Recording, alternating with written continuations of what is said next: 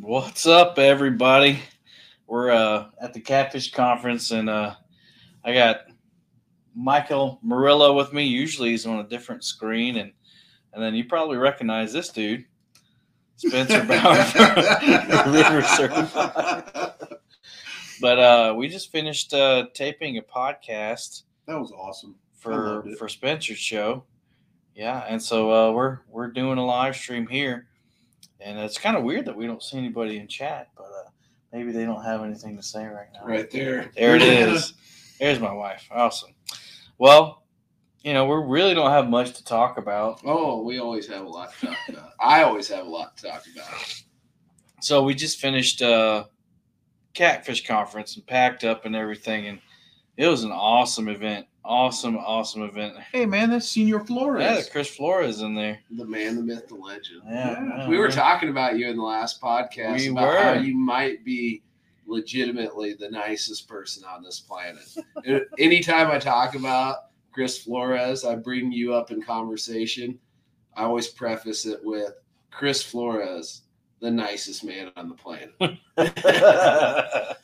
And he said that he wants to come out and fish with you. And Chris has offered for you to come out. He has. He's the nicest man on the planet. You gotta go out there. He might even feed you like steak.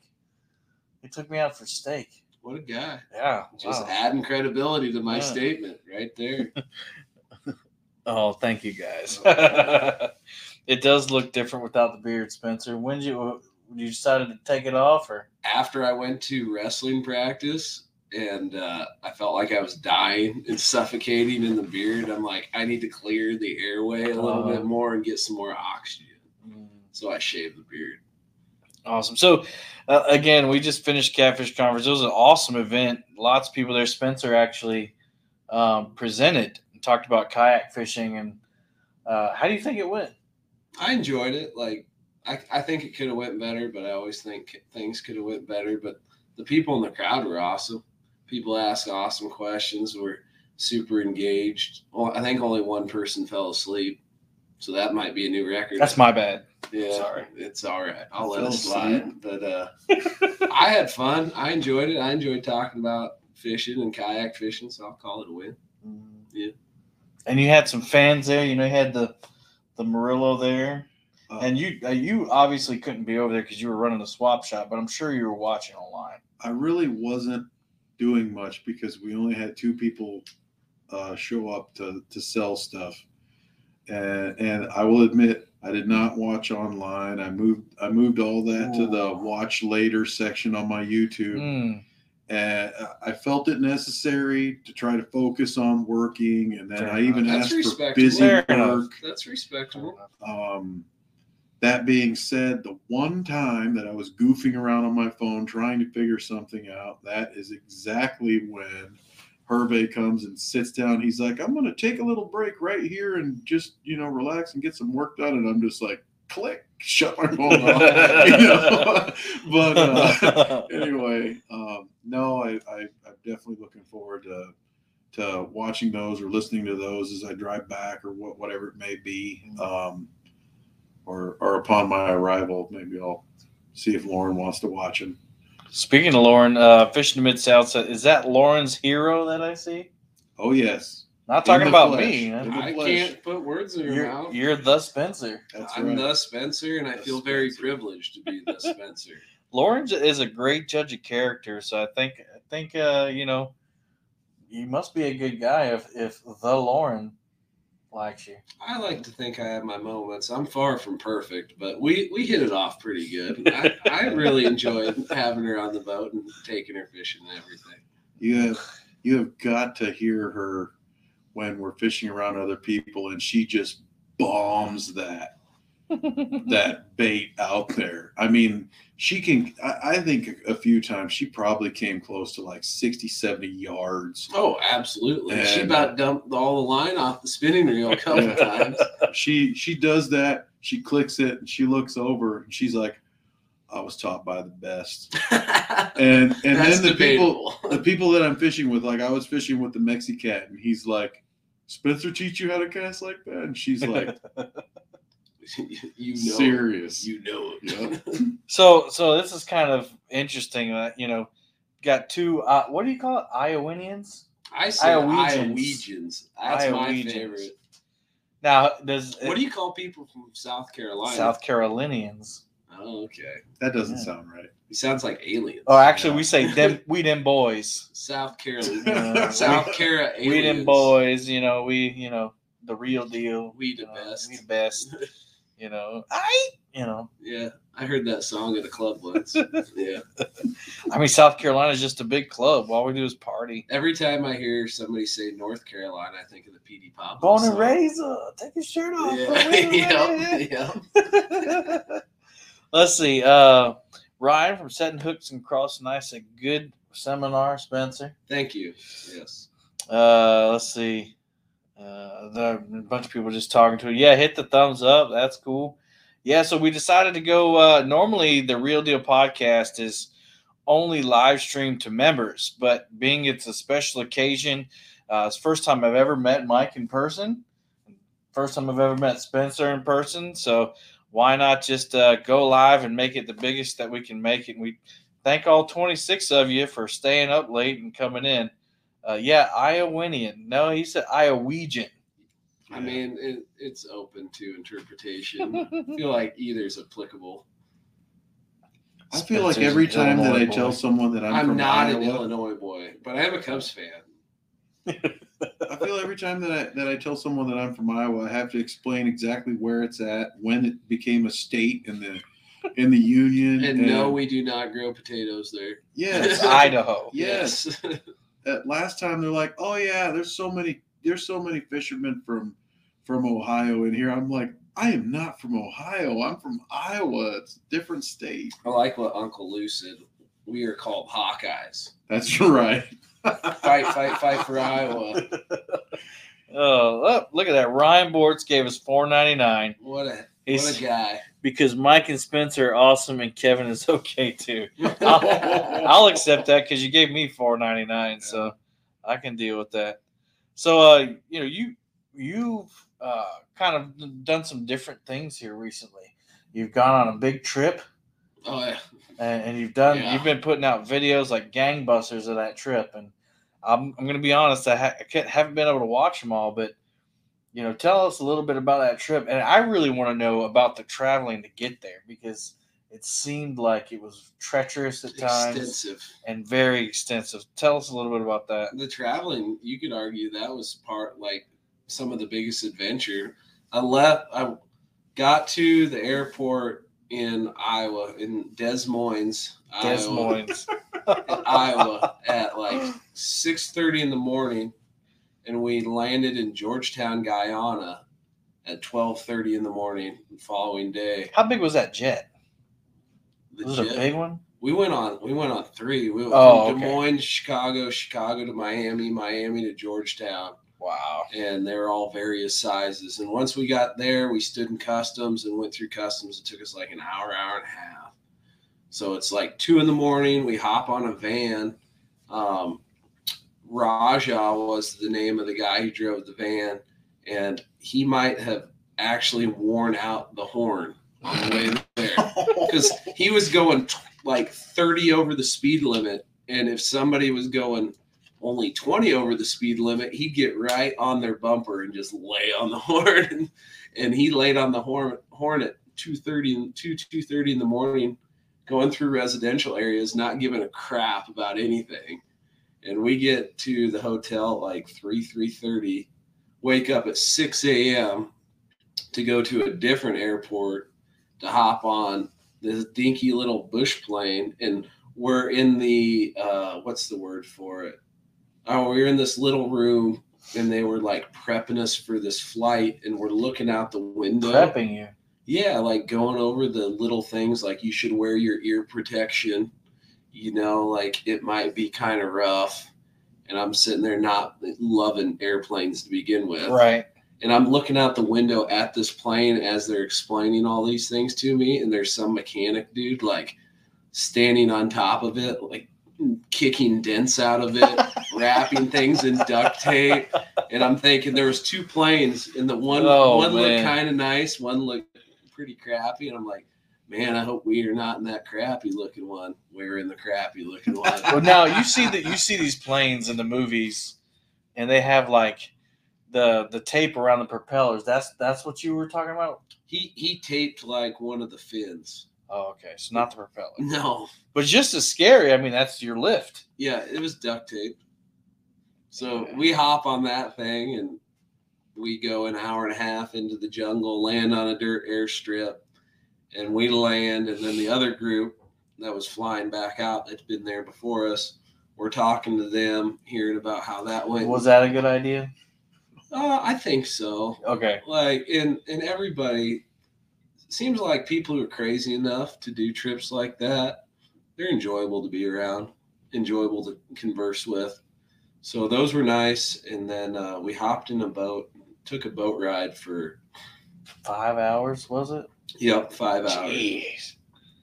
Stopped, took a break. Oh, our guide, he would not stop for gas until he completely ran out of gas. So when the 5-gallon gas tank was running low on gas, he literally siphoned gas out of a separate tank into the boat gas tank while we were driving.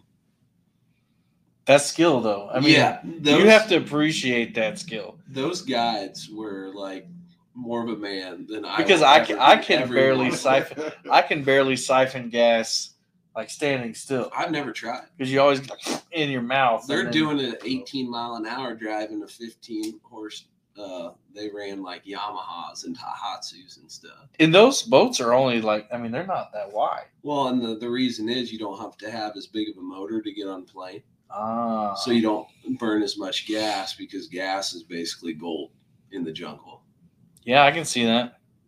So 5 hours to get there. So after the 5-hour boat ride, you were actually there? Yep. There was 2 camps. We passed by the lower camp. That was the only time we stopped. We pull up there to fill up both gas tanks. And there was a electric eel just chilling on the bank when we pulled up. And that was kind of cool. And we get gas and we hop back in the boat. And 5 hours, we're at our big camp. And we were just going to hang out, but looking at the water, had to go do a little fishing. I did see that first video. Yeah. And then I saw Ty's video too. Catching some peacocks the first day. And yeah. I'd never caught one. They're super cool fish. They're beautiful, man. Well, even beyond that, like I'm a hybrid striper fan. And they fight a lot like a hybrid striper that jumps. That's how I describe them. So now jumping at any point, but I did see the thumbnail for a new video. I was just going to add to you that if you were really a good fan, you would have watched all of his videos because they were amazing. Okay, I'm not a good fan. I don't expect anyone to be a good fan. I'm amazed anybody watches my videos at all. But I saw a thumbnail where you're using a peacock bass head. Oh yeah, used a lot of them. So that was it. Well, that's interesting to me because we have a lot of regulations in the States, especially in the South. We can't use any kind of game fish except for bluegill caught on a rod and reel for bait. Right. So we can't use a largemouth bass. Now I know other states you can, but then if you were an Iowegian, if I was an Iowegian, I guess I would. And even in North Carolina, you can. Yeah. But that just got me thinking when I saw that thumbnail. I was like, wow, I wonder what the regulations are. There aren't. Yeah, there aren't. Yeah. You don't even need to get a fishing license. Fair enough. Yeah. And that's the Amazon River, right? Nope. That was the Essequibo. Essequibo. Yep. I can't spell that. I can't spell that. I think I can now. No, it's the Wild West down there. It's that's crazy. You can catch and kill whatever you want, but the amount of pressure on those waterways is so minimal that true. Because it's basically just the natives, other than tourists, maybe. There's not even that really many tribal members that occupy that river. There's one main town. From where we landed to where we ended up, we landed in what was the name of the town? It's irrelevant. So we landed in this town, and from there in the 5-hour boat ride, there was one small tribal camp, and then there was 2 other fishing camps other than the ones that we had, and they were all empty. Yeah. So essentially the only pressure the river got was from people through that particular outfitter. That's interesting. So something that I'd be afraid of, or not afraid of, but at least thinking about, like parasites and things like that. You have to get shots. I didn't tell you about that. No. Well, I feel like a pincushion after getting ready for that. I got my COVID vaccine to fly, and then to enter that area, I had to get typhoid fever. Had to get yellow fever. One of them was optional, and I ended up just getting it. Go ahead and stick me one more time. Right. I mean, at that point in time, what's one more? And then what was the other one? Hepatitis A. And that's a 2-part vaccine. I still have to get the second one. Once you got them, you're good for life. But so I'm saving my money already to go back. but yeah, I pretty much felt like a pincushion. But anyway, our camp host, the way it works, you go down there and you have the members of the party, and then you have a host that kind of oversees the operation, fixes any problems. They fish too. They have a good time, whatever. And but our host had been down there for 21 days. I think it was like 27 or 8 by the time we were done with our particular trip, because he went back home to Canada at the end of our trip. But he got a botfly. Ooh. And if you don't know what a botfly is, they look like a regular fly, but when they land on you, they create a little incision and insert a single egg inside your skin, and that egg hatches. So you essentially have a maggot living under your skin, eating your flesh, growing and prospering. And there used to be this show called Monsters Inside Me. Yep, it would have fit right in there. And that's where I learned what a botfly was. What do you do then? They have to remove it. Or you have to wait till it what you do exits. You could wait till it exits, and you wouldn't be any worse for the wear other than the fact that it was gross. You had something living inside you. But what you would do is you seal it with either a piece of tape or cut off its oxygen. You cut off its oxygen, and then it dies, and then you go to the hospital and the doctor would remove it. But you're in the middle of the jungle. Right, but you got to wait till it dies anyway. So you just cover it up, and then when you get back to good old civilization, you go to the hospital and they take care of it. Well, if you try to pull it out, it has, grippers. Does it? I don't remember. It pushes back in. Like if you try to, it'll poke its head out. At least I saw on that show, man. I don't believe everything I see on TV, but Monsters Inside of Me was pretty. Botflies are evil. Yeah. Fortunately, I didn't. Any good comments? I saw Chris Flores was talking about Mexicans in there. New Mexicans. New Mexicanites. Oh, okay. And that rolls off the tongue. Lee Evans says, "Look, it's the Three Amigos." See, we almost put that in the title. Yeah. We did. That was a point. It was close. I wonder if anybody would have clicked on it if it was Three Amigos. Fishing and Freedom says, "I came in on a weird conversation." Yeah, you did. The botfly conversation. Botfly. You know what was the most surprising thing though when I was down there was the mosquitoes weren't bad at all. Really? Yep, the mosquito. It was the. It's because you didn't have me with you. Everybody says that, and I brought a Thermacell thinking they were going to be a problem, and they were not a problem. Never ran the Thermacell once, but there was every other bug you can imagine, just not mosquitoes. Yeah. There was moths, no joke. Like I have extra large gloved sized hands, and there was moths bigger than my hand just flying around. I thought they were bats. And then one landed on the side of the building. I'm like, holy crap, that's a moth. Did you have anything like big like that land on you? No. So what were the accommodations like? You said camp. It's very rustic. Okay. If I'm going to be like paint a positive. I mean, we're staying in the Crown Plaza, which, I mean, it's not the nicest hotel in the world, but this is literally the nicest hotel I've ever been in my life. So it's definitely not the Crown Plaza. No, it was not the Crown Plaza. The first camp wasn't bad. They had actually built a building a month prior before we got there, and we had rooms, no doors, no windows, but they set up tents inside of them, so you didn't have to worry about creepy crawlies getting on you while you're asleep. They had air mattresses. They did clean the sheets every day. That was good. They would wash your clothes every day, so you only had to bring two sets of clothes. And then they had a deep freeze. They had food and drink. They had electricity. They had a generator. And that was pretty much it, other than like boats and fishing accommodations. But that was the first camp. The other camp was they moved our tents downriver, and instead of a solid enclosure, they cut down tree limbs, made posts, and built a shelter with a tarp. That's cool. With a tarp roof. But you really felt like you were doing something at that point.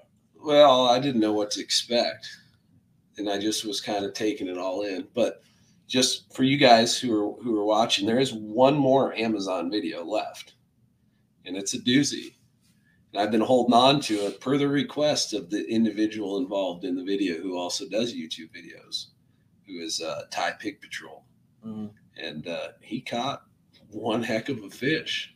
I mean, Pig Patrol, he really doesn't catch small fish. He doesn't. No. Well, I've seen him catch some small ones, but he doesn't post them. He just doesn't post them. But what I was getting, the tie-in. I would never have video content. No, you caught that big blue the other day. That one. Yeah, that one. I had one video. So to finish out what I was getting at is I do a little tour of our second camp on that video so you can kind of see what it was like. Yeah. Awesome. Yeah, but you live in Santee Cooper. You catch big fish. Every once in a while. Yeah. I mean, you can walk across the water. Red tail. Yeah. Well, he says he can't tell you. Your ankles won't get wet. You just step on the catfish. Yeah, apparently you can just walk across the catfish. Mm-hmm. And, you know, you don't need a life jacket. But Mike, how have you enjoyed the convention, man? I started off enjoying my ride down because it was just straight down I-35 and I didn't have any concerns at all. Then I'm like, oh, you know, I left something in the back of the truck. So I pulled off and I stopped. And it was Tylenol. I'm like, all right, I need some Tylenol. And I'm like, okay, now we're getting into the city. And I'm like, I've never driven through here, but maybe once ever. So you don't really travel. And no, I was trying to think back to when the last time I was outside of the borders of Iowa. And I think it was 2019 or maybe 2018. Wow. Probably more 2018. And that being said, you know, you have those moments sometimes where you feel like a fly in a bowl of milk, and I kind of felt that way for a little while.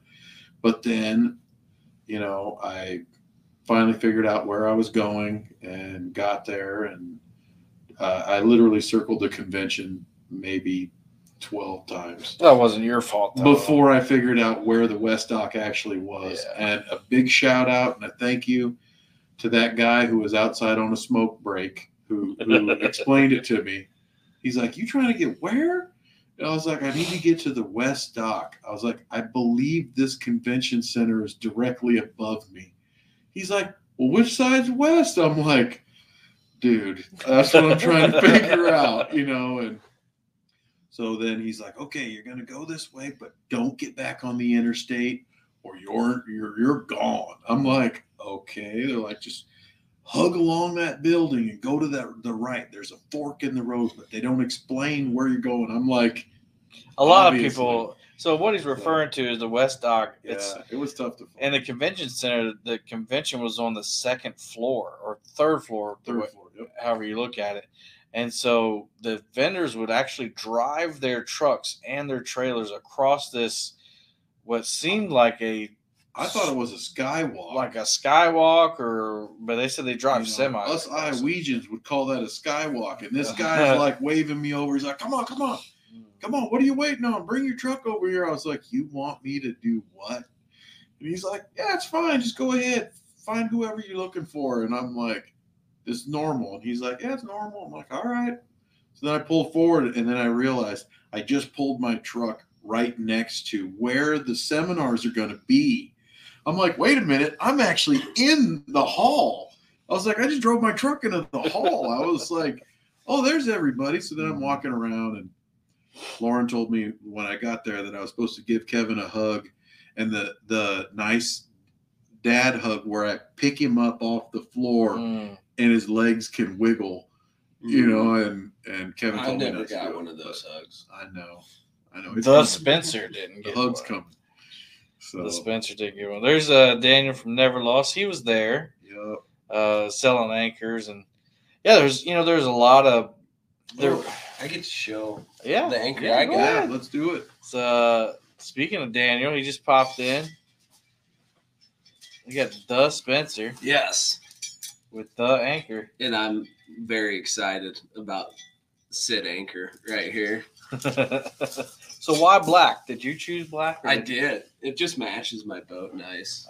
My boat's tan, so black and tan kind of set each other off. Is that an Iowegian thing too? Because black and yellow, black and tan, my boat's not yellow, but black and yellow sure does look good. You don't want to venture too far away from those colors. Well, I wouldn't go that far. They do look really good. The anchor looks really good, and I'm really excited about it. Like, no joke whatsoever. I'm super pumped about that anchor. It's the dorky little things, like how you're into fishing. Yeah. When you get excited about an anchor. Yeah, or buying a fishing rod you don't need. I know you don't do that. I feel like fishing rods are a little more flashy. Like the anchor itself is more utilitarian. Did you just assume that I do not need those 5 rods? No, I got not 4. Everything's about you, Mike. Okay. All right. Thank you. Thank you. I felt attacked. We're here for the Spencer. Spencer, you didn't buy a rod, did you? I did not. No, I'm not in Iowa. We're in Kansas City, Missouri. I guess we should have said that. We're not far from Iowa. We're like, how many hours from the border are we? Hour and a half. Hour and a half from the border. Mike drove 3 hours down, right? Yep. And I took a plane ride for what seemed like 2 days, but it did seem like a long plane ride. It was long. It started at 8 p.m. and ended after 1. Well, we got checked in a hotel after 1, but it was totally worth it because flying at night is the way to go. Tomorrow we're flying during the day on a peak return day, so it's probably not going to be as pleasant. But anyway, I digress. We're going to get back, and we had a great time. Did they duct tape your plane together when you were watching them do it? And I guess that makes you really appreciate, American what Airlines. The irony of all that is like the plane from Des Moines, Chicago to Miami to Georgetown, big airplanes, had way more turbulence in those than in that little crappy plane we flew in the jungle. Isn't that crazy? I wouldn't have ever thought that. Yeah, me either. Now, did the planes get progressively smaller, or did you have a bigger one than a smaller one? Small, big, then schmedium. Yeah. So, I mean, I know you really don't mind traveling, and you're kind of a gypsy. I don't want to. Well, yeah, I was gonna say no. I was gonna say nomad, but yeah. But yeah, along those lines. But did it feel really good to sleep in your bed when you got home? Yes. And it makes you appreciate a lot of the little things that you take for granted, like running water and sanitary food that doesn't make you sick. Yeah. Oh, so you had some food sickness. Oh, yeah. Everybody did. Really? Every single person on that camp the last 3 or 4 days was sick. I feel like I pulled the videos off pretty good to not like showcase that. But then again, like everybody that I went fishing with is honestly, that group was tough as nails. So those little things like getting sick wasn't that big of a deal. Like 3 of the dudes were retired DEA agents. And I guess it depends on what kind of sick. Like GI issues. Oh. Just a variety of GI issues. Yikes. Things coming out one end. Yikes. Oh. Sonny, it was good to meet you too, man. I appreciate you coming to meet me. Guerrero, Mike and I will be in Louisville. Spencer said he hopes to be able to make it. I hope so. I think I should be able to. But yeah, Louisville, if this is indicated, so there was a lot of question about whether or not the Kansas City Catfish Conference would be any good. If it would draw a crowd, is there a market in Missouri, which we already know there is a market for catfishing in Missouri, but during hunting season, what I heard is the last good weekend of hunting, would there be a market? And there sure was. Friday is usually a slow day from what I hear for CatCon Friday morning. We had tons of people coming in. Spencer's seminar was packed today. It was. You had a lot of people there. To see all the people there. The seminars yesterday were packed. We streamed some of them live, and you can see. I kind of put a camera on some of the crowd, and it was awesome. But there's all the vendors said they sold a lot of stuff, and they're looking forward to Louisville getting back to the OG spot. So I can't imagine. You've been to the Louisville Catfish Conference before. Mm-hmm. Like, what is it like? What is it like to be with all those people? Is there like a bigger buzz in the air, or is it just a bunch of people and it's chaos? Like, I mean, it's definitely not chaos. I think you kind of hit the nail on the head. It's just like being around people who enjoy the same things as you, and you have all these opportunities to have great conversations with people who enjoy similar things. And that's the part that I enjoy. Like, the part I appreciate about it the most is you don't meet somebody and you're uncertain of what to talk about. Like, True. You're all there for the same thing. So you just shoot the breeze about catfishing and have a good time. And that's the same here as it is in Louisville. I think Louisville has a little more clout because it's like the original location. So it probably seems more attractive to some people, but I was not pleasantly surprised, but really, I don't even know what the word for it, because I wasn't surprised. It went about like I expected. There's a bunch of people at this one too. And there were times when it kind of thinned out, and of course towards the end of the day today, around 4:00, you can see that people were just kind of, starting to settle down. Vendors started to pack up, but I got hungry. You got really hungry.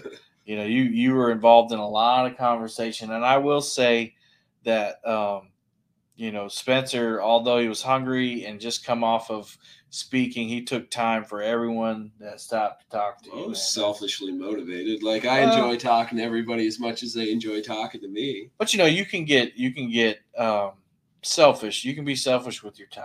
Not you, Spencer, but you as in me and you, or Mike, or whoever, or anybody. And you could just say, yeah, I'm just, I can't talk to you right now. I got to get something to eat. Yeah. But you stopped. You made a point to stop and talk to people, and I think I know that all of those kids that you took pictures with, and the Mikes and the Tims and all the people that you stopped to talk to, I know they appreciate that. I think people kind of don't realize, when someone comes in that people really look up to, how much work it is to do all that stuff. Work's a matter of perception. That's right. Like, I just enjoy it, so it's no big deal. That's right. Yeah.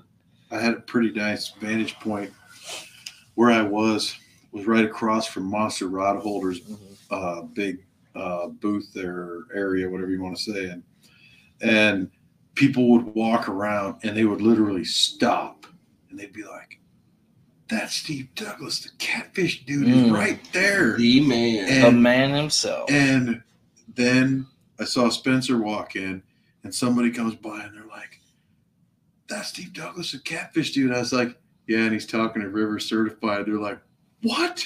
Because they couldn't recognize you from the back there, and then I started paying attention. Yeah, I was paying attention, and I moved over to the other side of my area, and people would start to say that from that area too. And there I am, and I'm like, they're good guys. I was like, you get the chance to talk to them, you'll see they're cool. And then they'd look over and they're like, "You know these people?" And I was like, "Well, yeah, a little bit." And I was like, talk to them a little bit, and it's just fun. And they'd sit there and their eyes were just like huge. I'm like, "Yeah, I think it's pretty cool too, kid." I'm here, and I think it's pretty cool. And then Ryan Bortz would come around and start joking. He's like, "Don't you know you're talking to a famous YouTuber?" He's like, "That's Mike Murillo." And then he'd go over and he'd be ducking, laughing at me, and I'm just like, I'm like, "You're 6'5", man. You can't hide." He ducks and he's the same height as me. Yeah, he does. It was so. He did that to me like 3 or 4 times, and As he's like, should. yeah. Oh, it was funny too, and you know what? It made me laugh and it made me smile. Everything that he was trying to do, he totally accomplished it by doing that to me. That was really fun. It was pretty cool. And I'm always amazed at just how many people, you know, I don't know, maybe you feel this way, maybe you feel this way. How many people recognize you and just walk up and want to talk to you? Like, people actually want to talk to me. I'm like, why? I'm not used to it. I appreciate it. Yeah, don't get me wrong. It's amazing. It's definitely something different. I wish that I had more time to talk to people. Part of my responsibilities was just to, like you said during your podcast, document. Mm-hmm. Document everything that's going on, so we have the memory there. We can go back and look at it when we want to, and go back and listen to it when we want to. And that's kind of what I just want to transition into, is something, as you're transitioning in your life and your channel and guide service and everything like that. What are some of the things that you feel like you're going to learn from or take with you that you've documented over the years doing YouTube? I don't know. I don't think I think about it that deeply per se. Fair enough. Like I look at things as just like in the moment, and what can I take away from something in the moment to get a little bit better in the future. Okay. And then that's. And you take a lot of notes. In some instances, if I feel like they're beneficial, or if I definitely need to remember them as a talking point, or just to remember them to reconsider later on. Yeah, I guess the more I think about it, I take a lot of notes. I have an app on my phone that I write down or put a lot of stuff in. Yeah. Now, is it all just fishing related, or is there other things in there that you notice and you write down? I'm a pattern guy. Okay. So, like, if I notice something YouTube or social media related that I notice a pattern there, I document it in some way so I can revisit it later along, and then maybe replicate it and build off of later on. You don't talk about YouTube too much. I just noticed that. Yeah. Well, I didn't just notice it, but the first time you were on my show, you made that comment like, yeah, I really don't pay attention to the numbers too much. Has that changed? You were on my show over a year ago, and now that you've seen substantial growth, or maybe you haven't because you don't pay attention to the numbers, has that changed? Do you look at YouTube analytics and things? Well, it's not what you say, it's how you say it. And I guess maybe it's not that I've never looked at the numbers, but I don't make a big deal out of it in my own mind. Fair enough. Like, I feel like if you get too high on something, you're going to get too low on something else. So I'm pretty happy. I find, like, as long as I just take things in stride and keep things even keel, I have a much happier life overall and just go with the flow. But it's good advice. I'm kind of addicted to getting better at whatever I can. And if something's going worse, I'm going to try to make it better. And if something's going better, I'm going to do something to try to make it another step up. And it doesn't always work that way. Right. But by identifying patterns of success and then replicating and building upon them, I mean, it's treated me okay so far, but I just don't make a big deal out of it because it's just kind of the way I approach things. Tell us about your guide service. Oh, that I get excited There you go. about. Let's talk about it. That's been a dream of yours, hasn't it? It has been. So my two big dreams since I was a little kid was one was to be a fishing guide and one was to go to the Amazon. And I was able to do both of them this year. Check. And hopefully I get the chance to go to the Amazon again, and hopefully I get the opportunity to continue being a fishing guide because I absolutely love it. And you talked about talking with people and your time and whatever. Like, I became a fishing guide because I love being on the water, but I also just love meeting people and talking to people and getting to know people and being a fishing guide. I get to be on the water. I get to meet new people and get to know new people and have a good time and make sure they have a good time. And it's kind of been a little bit of a dream. And people talk about like guide burnout and stuff, and fingers crossed, like it might happen someday, but fortunately at this moment, I don't see it. And I hope it always goes that way. You actually have a customer here I do. That's been fishing with you. So what is it like to fish with Spencer Bauer Guide Service? Well, or is it River Certified? Call what you want.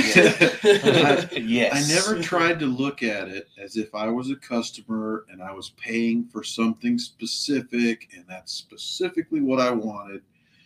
The way that I looked at it was, I would like a better opportunity to hopefully catch some bigger fish, and that's how we approached it. We tried to figure out what gave us the best opportunity, and then we would take our swing. And I never realized from the beginning how that would be for Spencer as a guide.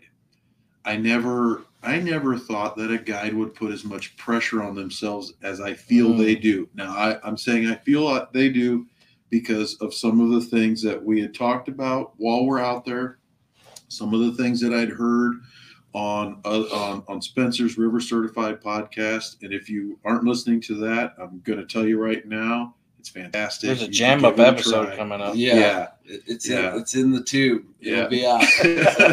But apparently, some people believe there's rules for guides. And one of the rules is you do not catch the fish. The customer catches the fish. And I have to tell you, one of my goals had been, hopefully we would get so much fishing action that Spencer would have to catch the fish. But you booked flathead trips, so we knew that wasn't going to happen. Yeah, so that didn't happen. It was a completely different experience, and we had several trips, several adventures. All of them were different. I learned from every single one of them. I don't know if people realize how much they can learn while fishing with anyone else, much less a guide with great experience. Yeah, I agree. And to me, that makes it worth every penny. If you happen to catch fish, or if you happen to catch a PB fish or whatever, a different species, anything, I think that is just amazing icing on the top of the cake. I know that it may have seemed like I invested a lot of money in this over the last year, but to me, I don't think that way. Yeah. I truthfully do not care about money. And if I want to do something, then I'll try to arrange it. I'll try to figure out how to accomplish it. I wanted the experience. I had been watching his videos since the beginning, and at first it was almost surreal. It's like I'm living like that River Certified experience. And then it's like, hey, watch that rod. And I'm like, wait, I got to pay attention. I was like, I can't just sit here as a viewer. I'm in it. And my sister's there, and she's like, come on, you're making us look bad, pay attention, listen, focus. And I feel like your sister's really tough. And no, it's Trish. She's tough awesome. as nails. No, I mean, she's awesome. Pretty tough. Like yeah, tough. She's a tough lady. Oh, there she is tough. right there. She's tough. Brother. And and I am so happy that she had been more inspired to watch some of the fishing channels that I constantly spoke about. And then when that opportunity came up to fish, it seemed like every single time we went fishing, she's like, well, do I get to go with you? And I'm like, well, yes, I want you to come with me. I was like, I was like, the 2 adults in the boat, that's the deal. And then she too, we wanted to recognize it as a team experience, an adventure. If we catch fish, we catch fish. If we don't, we don't. Because quite frankly, I can go fishing some days for 8 hours and I might not catch anything because I'm doing it wrong. And so I wanted to learn different things. Typically in the past, 40-ish years, I mainly just targeted carp. Mm-hmm. And then in the last couple of years, I'm like, no, I'm going to start targeting catfish because I was fairly decent at catching carp. And then I realized you probably aren't. You don't have to be a great fisherman to be fairly decent at catching carp. At least not in our area. Yeah, not some places, sure. Yeah. Yeah. So I felt I tried several different things. And what really did it for me was I caught a 10-pound channel cat. And I was like, whoa, this is one angry, strong fish. That was a different sort of power. And then I started thinking about all the other times that I had been beaten by powerful fish, wondering what they are. And I'm like, well, they could be catfish. So let's work on this. Let's try this. It gave me a chance to buy some different gear and bulk up a little bit and try to, so that satisfies that addiction. But it's a learning opportunity too. So I really wanted that chance to learn. And I'm not afraid to say, I don't know how to do something. I'm not afraid to say, wow, I didn't understand that at all. I'm not afraid to embrace someone who's younger than me, who has that sort of knowledge. So I felt like this is just pure awesomeness. And then my sister, all of a sudden, she's just like, I want to start fishing more. Her kids are a little bit older. Everything's a little bit easier. And then she started watching these shows too. And she's like, this is really fun. This is awesome. Let's do this. Let's do that. He always goes deep, Tim. So I got to tell you, I never thought of myself as a customer. I never once felt let down. I learned a lot. Even the first night, we're trying to catch some flatheads, and we knew that the weather probably wasn't right during the spawn. Yeah, we couldn't have timed it worse. And yet, when I talked with you, Spencer, I kind of had the feeling like even just trying to go out and chase a bunch of channel cats probably just wasn't going to be as much fun.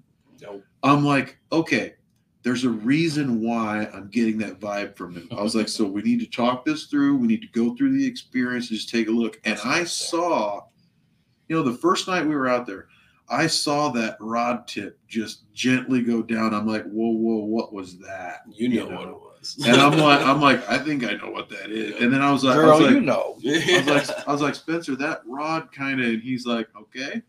And then we noticed it did just a little bit more, and there was a nice little bullhead on there, wasn't there?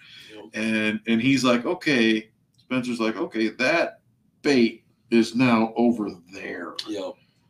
And I knew at that moment, I was like, okay, we probably missed our one shot right there.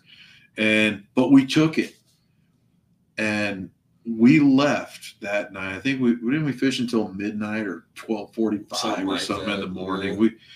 Yeah. We knew right then. Trish was like, we have to do this again. I was like, oh yes, we have to do this again. I was like, even the rod just moving like that, I was like, it's different. I gotta know. It's different. I was like, I gotta feel it. And so we had other experiences. I thought dragging for channel cats was fantastic. It's fun. It's never different, done it before. like especially being a flathead snob, to being able to switch it up and do something that feels less like hunting and more like fishing. And channel cats kind of fills that niche, especially dragging for them on a reservoir. It's so polar opposite that it's a nice reprieve from the flathead hunting. I got caught looking at your screens on the boat, and I'm like, those fish? And you're like, yeah. I'm like, are there that many fish here? I was like, because first of all, we're fishing on the side of the reservoir that I don't fish a lot. And then I'm like, I'm on the wrong side. It's like, I've been here fishing here since I was 3, my dad says. Mm-hmm. I was like, and I've been on the wrong side like 95% of the time, or is this just the time? The wrong side can be the right side when it's the right side. Yeah. So it just depends. And, logic. And Lauren was like, what are we doing? Why does the boat keep moving? And I'm like, this is a way of fishing. She's like, so we're not going to fish on the bank? She's like, because this boat is cool, but I want to go faster. So Spencer. We went on a boat ride. Yeah, Spencer's like, sure, we can take a little boat ride. Let's do this. And we're out for several hours, and some of them were hotter than others, and sometimes you're in a little bit of sun, and you're not. You get under the top, and then he taught her how to cast the rod like a champ. And Lauren calls Spencer the Spencer. Yes. So if you saw Trish put that in there, and thanks Big Mike for the comment. He said all three of y'all are awesome. So thanks nice. Big Mike. He's been a member for 13 months. Yeah. So thanks, man. But yeah. So yeah, I went a little deep on that. I went a little left, a little right, but hey, overall, I would say it's been an awesome experience. I could never have asked for anything more. The last time we went fishing, my sister caught flathead. It was probably about 10 pounds. Lauren caught her first ever buffalo, which she was pretty jacked about that thing. She was pumped about that because it was a new species, and she didn't realize how much of a fight a buffalo would put up. They're tougher than nails. I was really hoping, not to disrespect the buffalo, I was really hoping that it would be a different species. But then when I saw it and her reaction, then I wasn't disappointed at all. I threw a lure out there and something, this buffalo just hammers this lure. And then she's upset. I'm like, no, get up here and fight this. And it was stripping drag and moving her all over. I thought she was going to take a break because that was such a fight. And then she also caught that drum. Remember, she asked Spencer to throw out. Didn't we catch like 4? One of the catfish and carp rods. Yes. And you're like, okay, but if I do this, something big is going to hammer it. It's just the smallest rod we got out there. And sure enough, when that thing hit, oh my gosh, that rod big drum will fool the rod in half. Yep, it did. I'm not a huge fan of the small drum, but there's something special about a barn door. That's what I call them big ones. They're barn doors, Oh, it was awesome. Yeah. How big was that flathead you caught? 19 or 20. Yeah. We rounded up chunky style. That's because an awesome we weren't gonna try to, take too much time and weighing it in that, but I was just curious because I had no frame of reference. Sure. And that was wonderful experience. A power like I hadn't felt. In the past, I had said, I think I've caught, I think I hooked into 3 or 4 of them, and then they one broke my hook, several broke my line, got me into snags, and now I know that's probably not what that was, because this was just a totally different feeling. And really, yeah, I have to think that one of them may have been a very big, very heavy carp or a buffalo, and then for sure one of them I'm thinking was a flathead, because just the sheer power of it, and it broke my hook. It broke my Mustad hook. We'll do that. And no disrespect to any hook company, but if a fish will break your hook, that's a strong fish. Well, different models are intended for different things too, so that makes a difference. That's a whole different episode. Yeah, that's a whole other hooks. The hooks that we fish. So, talking about guide service, obviously, most of your YouTube channel is about bank fishing or kayak fishing, but to do the guide service, you went all in on a boat. Mm-hmm. Tell us about your boat. Another thing I know you're excited about. My dream boat. Your dream boat. There's my dad. What's up, Dad? Hey, Dad. Tell us about Palmetto, Dad. Off of Palmetto. My boat's my dream boat, and I've been dreaming about it for over a decade. Had all the layout planned in my mind, the size, dimensions, propulsion, like everything was laid out in my mind. And it's a 2072 tunnel jet with an outboard, and it's a tiller. And that was with the intention of eliminating the console and making it completely wide open. So you can move around in the boat. You can have 3 or 4 people total in the boat, and you don't feel like you're stepping over each other or walking around a console and tripping over stuff.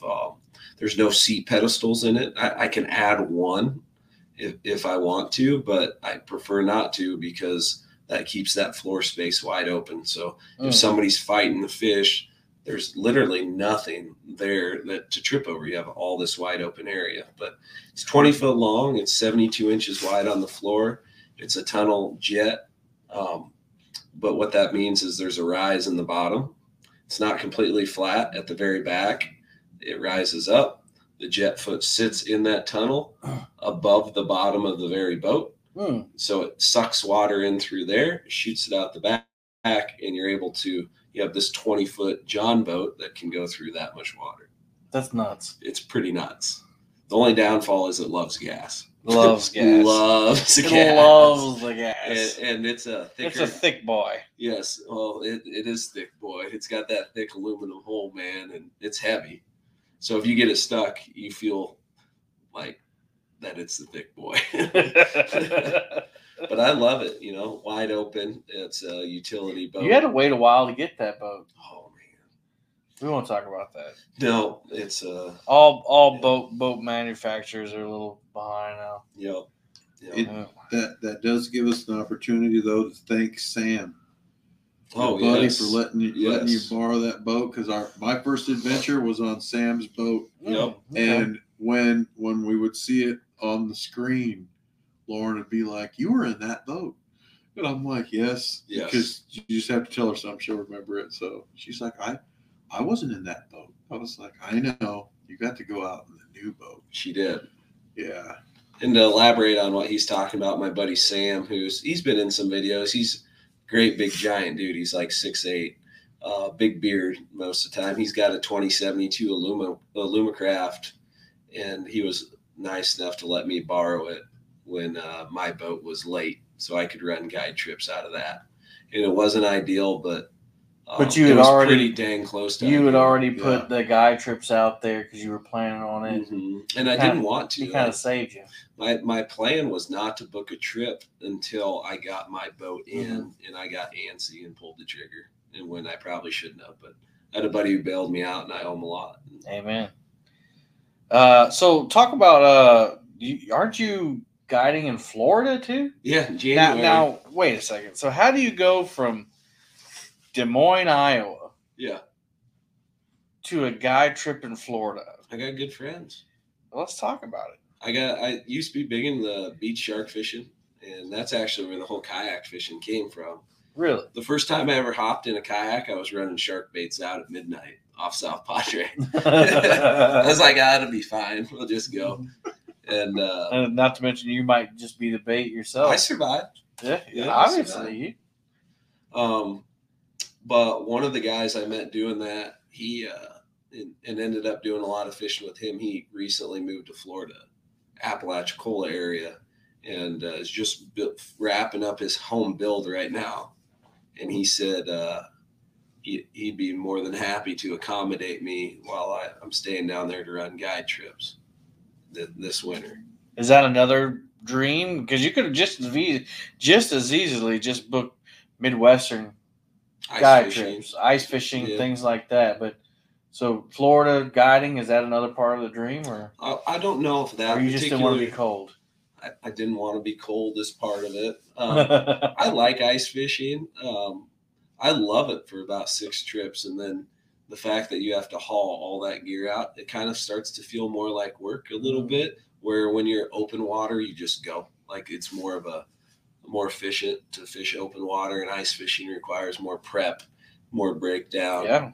And we did a show together, me, you, and Luke about ice fishing, and all the equipment you guys had to bring out there was just insane. Some of it's essential, like your spud bar and your ice picks and safety reasons, but some of it's more of a comfort thing, and you can get by without it, but you don't want to. And then hauling that stuff out does get old, but it's not a boohoo thing for me per se, but it's just I prefer to do this. I will have more fun doing this, and I will be better at this.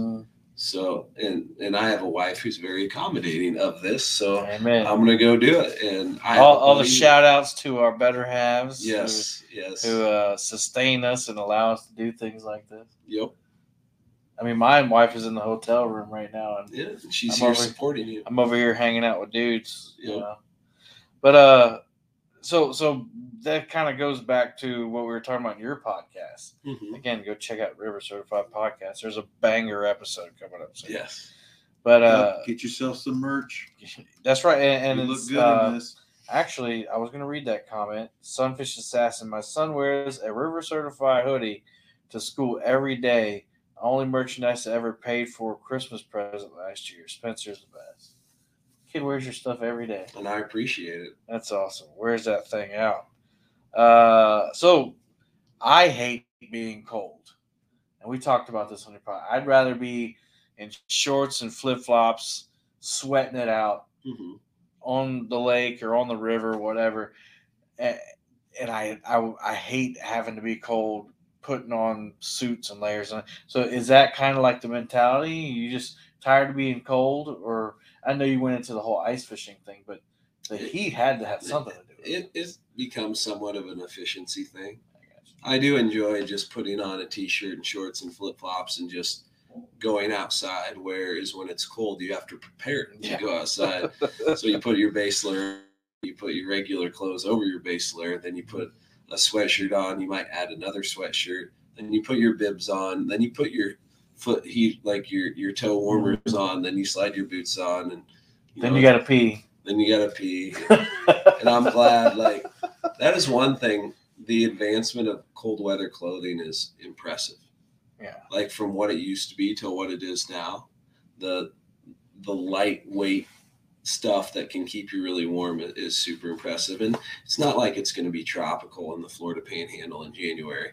It'll be 50 to 60 degrees, a little bit warmer than it is right here, right now. So I'm going to have to be prepared to be out there, but it will be warmer and I won't be on ice and I'll be chasing blue cats. So it won't be South Florida. No, it'll be in the Panhandle. Okay. Yeah. So that does change things. If you go further south, there's no blue cats. I didn't know that. Yep. Panhandle is the furthest south the blue cats go. I didn't know that. Did you know that?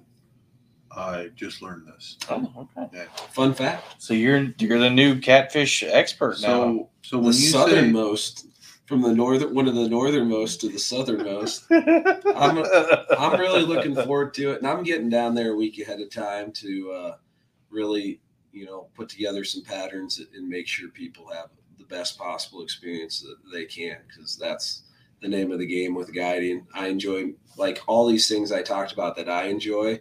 That's the selfish aspect for me.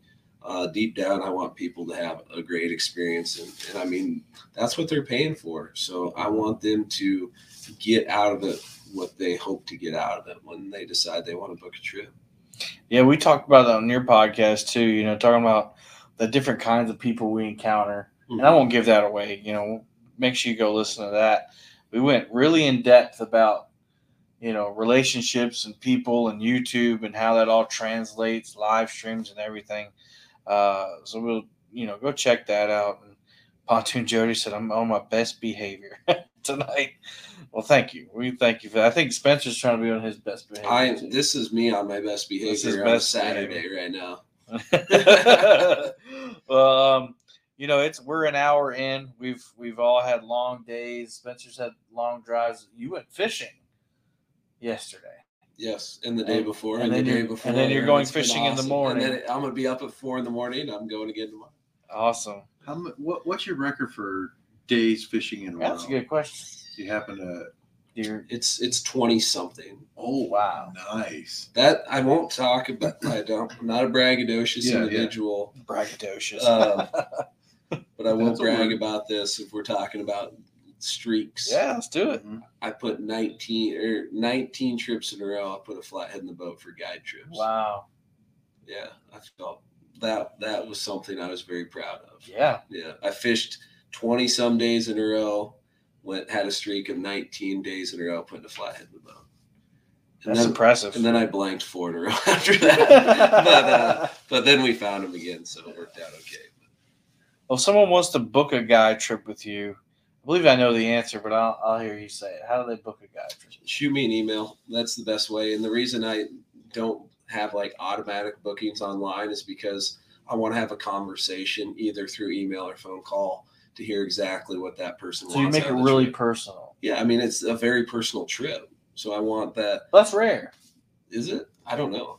That's rare. So I've been on 2 guide trips in my life. One of them I didn't pay for a setup or anything. I was invited, and it was awesome. Mm-hmm.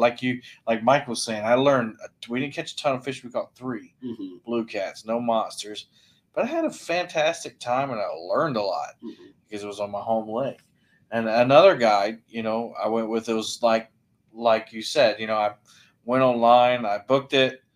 And he's like, "Oh, I saw you booked a trip. Be here at X time, and just all you need to bring is what you want to drink and eat." Yeah, that was it. That's as personal as it got. Okay. And so when I got on the boat, we went out, had a good time. But he didn't ask me those questions. Gotcha. So what type of questions do you ask a prospective customer? First off is, what do you want to catch? Because I offer trips for a variety of species. We do a flathead trip, we could do a channel cat trip, we could do just a generic catfish trip. I do wiper, like hybrid striper trips. And if somebody I'll run a walleye trip, but just like flatheads, I can't guarantee a fish with flatheads just because how flatheads are. I had that good streak, but then I blank 4 times in a row, and it's not like the fish have to help you too. Yeah. And the nature of flathead fishing, they're a tough fish to count on. Iowa walleyes are similar, and I will run trips for them, but I can't promise you it's going to be fire fishing. But first I ask what species you want to target. And then secondly, it's time of year. And then I'll recommend certain times of year based on the target species. And then I want to know, do you want to do a daytime trip or a nighttime trip? Because certain and I might recommend one or the other based on the species. Based on the species or based on the time of year. Like June is a wonderful time to catch flatheads day or night. But then if we're talking August and you want to catch a big dog, I'm going to be like, well, we probably want to go at night. You can catch them during the day, but your odds drop, and then the odds of a big fish go up at night. And then September, at the end of September through October, you want a big flathead, we can probably want to do daytime. Like, I feel like the odds drop at night as the temperatures dip lower. Makes sense. So it just depends on what that person wants. And then I want to know who's coming along, like how many people, so I know accommodations. And I want to know if there's anything in particular that anybody needs. And then I want to give that individual an opportunity to ask me questions, because I might have not covered everything they want to know. So they can ask me a question, and I'd be glad to answer it. One thing that you didn't list in your questions, and it was something that I felt in our first phone conversation about our first adventure, was like I felt it necessary to try to describe my fishing experience level, so to speak. I'm sure you'd probably say that better. But so I had to that's a really good point. I felt like I had to let Spencer know, look, I know what I'm doing. I understand rods and reels. I understand, generically what we're going to try to do. But that being said, I haven't been in a boat like that. I do want us to, you to explain to us where you want us to be, how you want us to do, how the game plan will go into effect when we do get the opportunity to hook a fish. And that's why I said earlier, it's like a team thing. Right. And I think that your streak of 19 in a row is amazing how you say it. And because that was a shared experience with all those people. It was. And the funny thing is, you were part of one of the 4 blanks. Yeah. Yeah. And Trish and I always looked at it as if it's going to happen, we feel that as much as Spencer cares about providing that great experience and that great positive adventure, we would take that, because we will take that blank and come back more determined for the next opportunity, and whatever that opportunity was.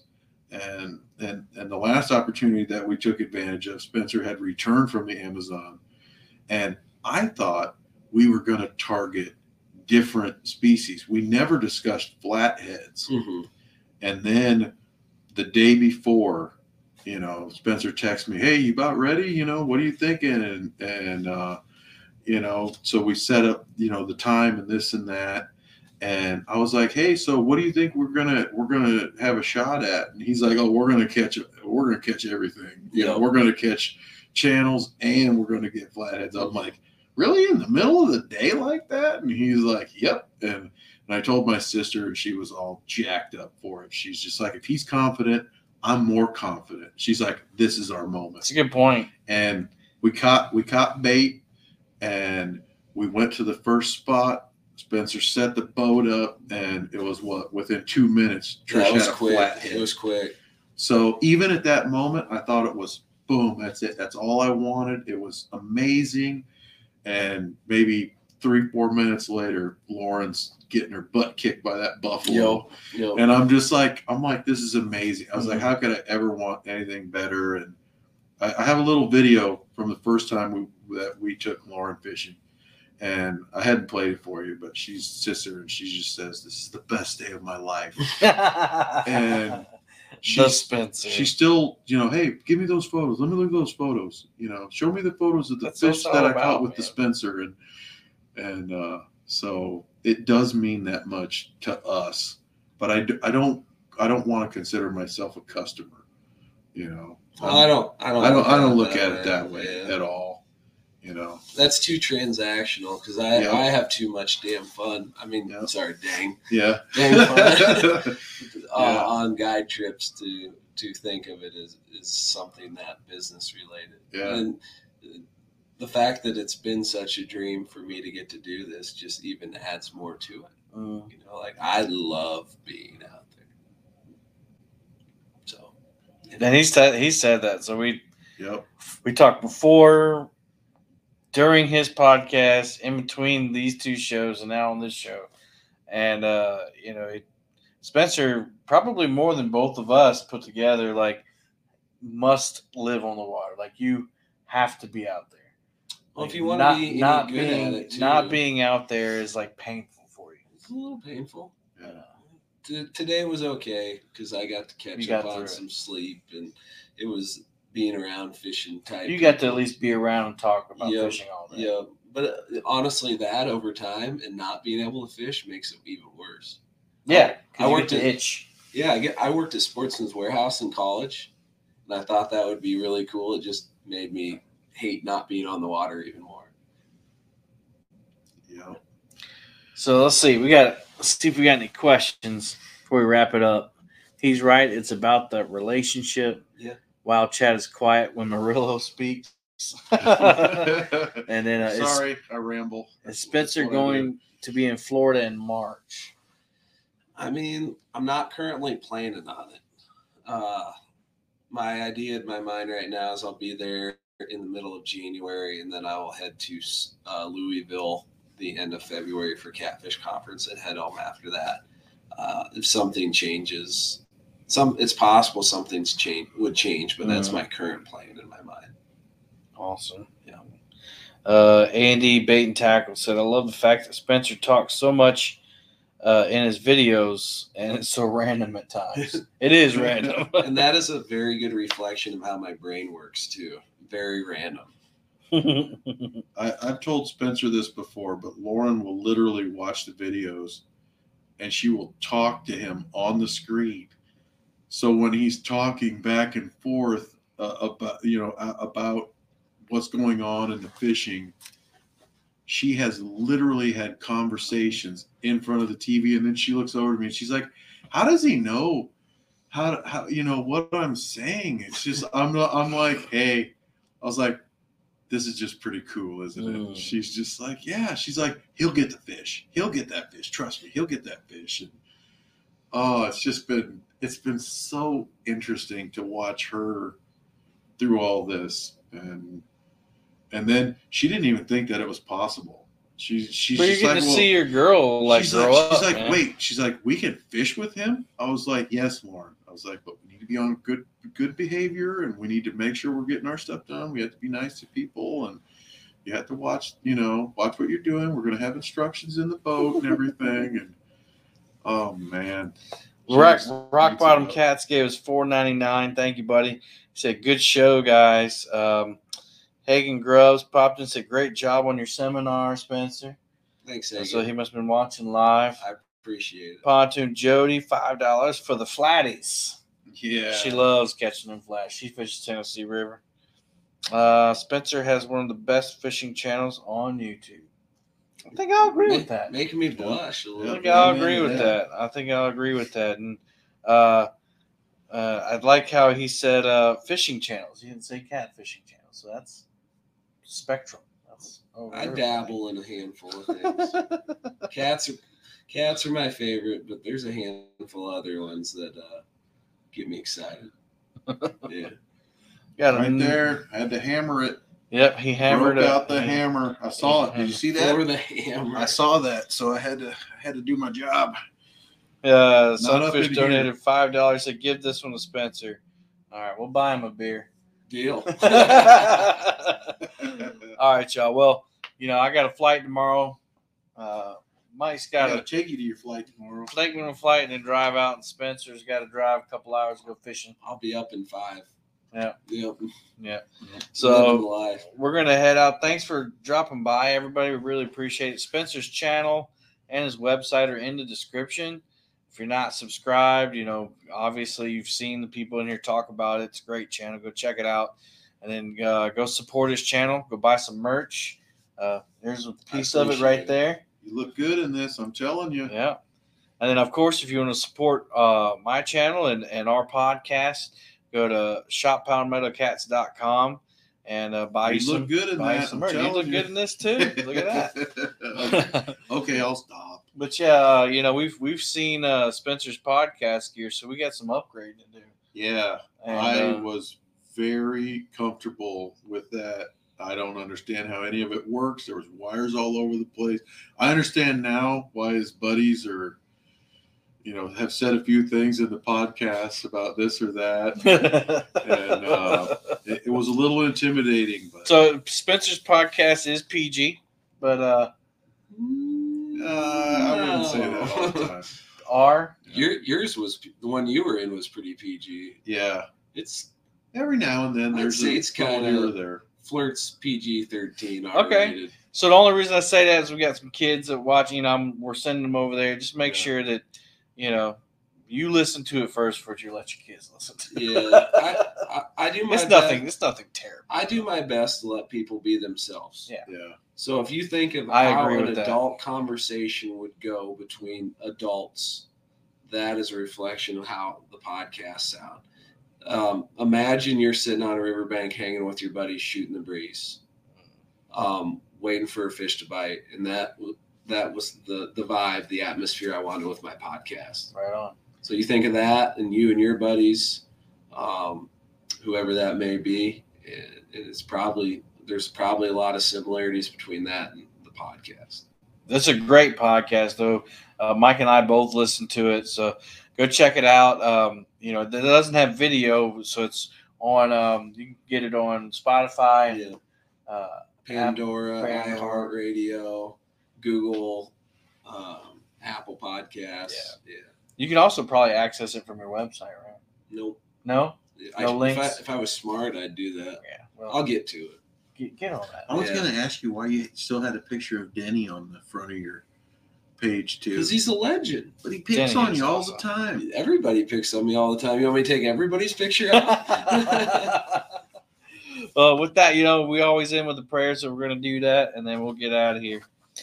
Heavenly Father, we just thank you for an awesome weekend. Thank you for Mike and Spencer and all the great people that we're able to meet this weekend. And we just pray for everyone's safety as we take flights and drive to our destinations. And we just give you all the credit for all of us. In your name we pray. Amen. All right, everybody. You want to tell them what to go catch? Hope you catch a giant. Yeah. Hope you catch a giant, and happy fishing, everybody.